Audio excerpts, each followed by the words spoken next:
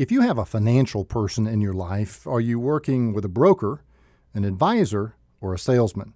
I've heard people complain that they don't get enough attention from their broker. Now, before you complain about getting no attention, make sure that you know where your financial person's motivations lie. How do you do that? Just follow the money. A traditional broker's job is not to advise, but is to sell. That's not a criticism of brokers because they perform a very valuable function in the financial system. The problem comes when their customers think that they've got one thing, maybe an advisor, but experience the reality of having another, and that is being a broker or maybe even a salesman.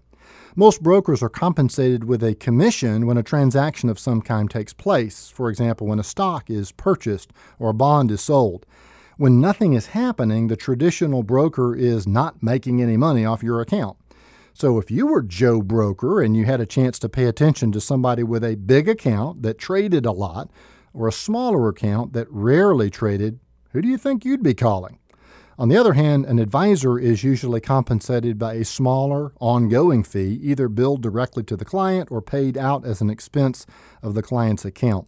To make things even muddier, many advisors these days wear two hats, that of an advisor, being paid by a fee, and that of a broker, being paid by a commission.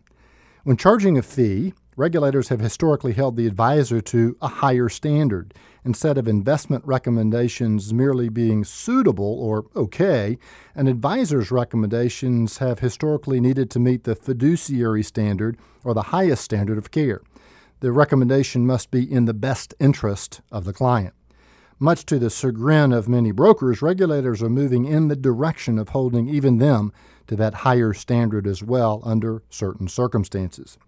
If you're making an investment purchase on your own and you rarely make changes to your portfolio, a broker may be just fine for you. On the other hand, if you want someone to mind the store and keep up with all that's going on in your portfolio and your life and make appropriate and timely recommendations, you might need an advisor. In the end, you'll probably pay more to work with the advisor, but you should also be getting more in terms of advice and attention unless you are the broker's Mr. Big. Our financial system allows for both brokers and advisors, probably because both have useful, if different, roles to play. Just make sure you know which one you've got and which one you need. Offering you wisdom on wealth, I'm Byron Moore.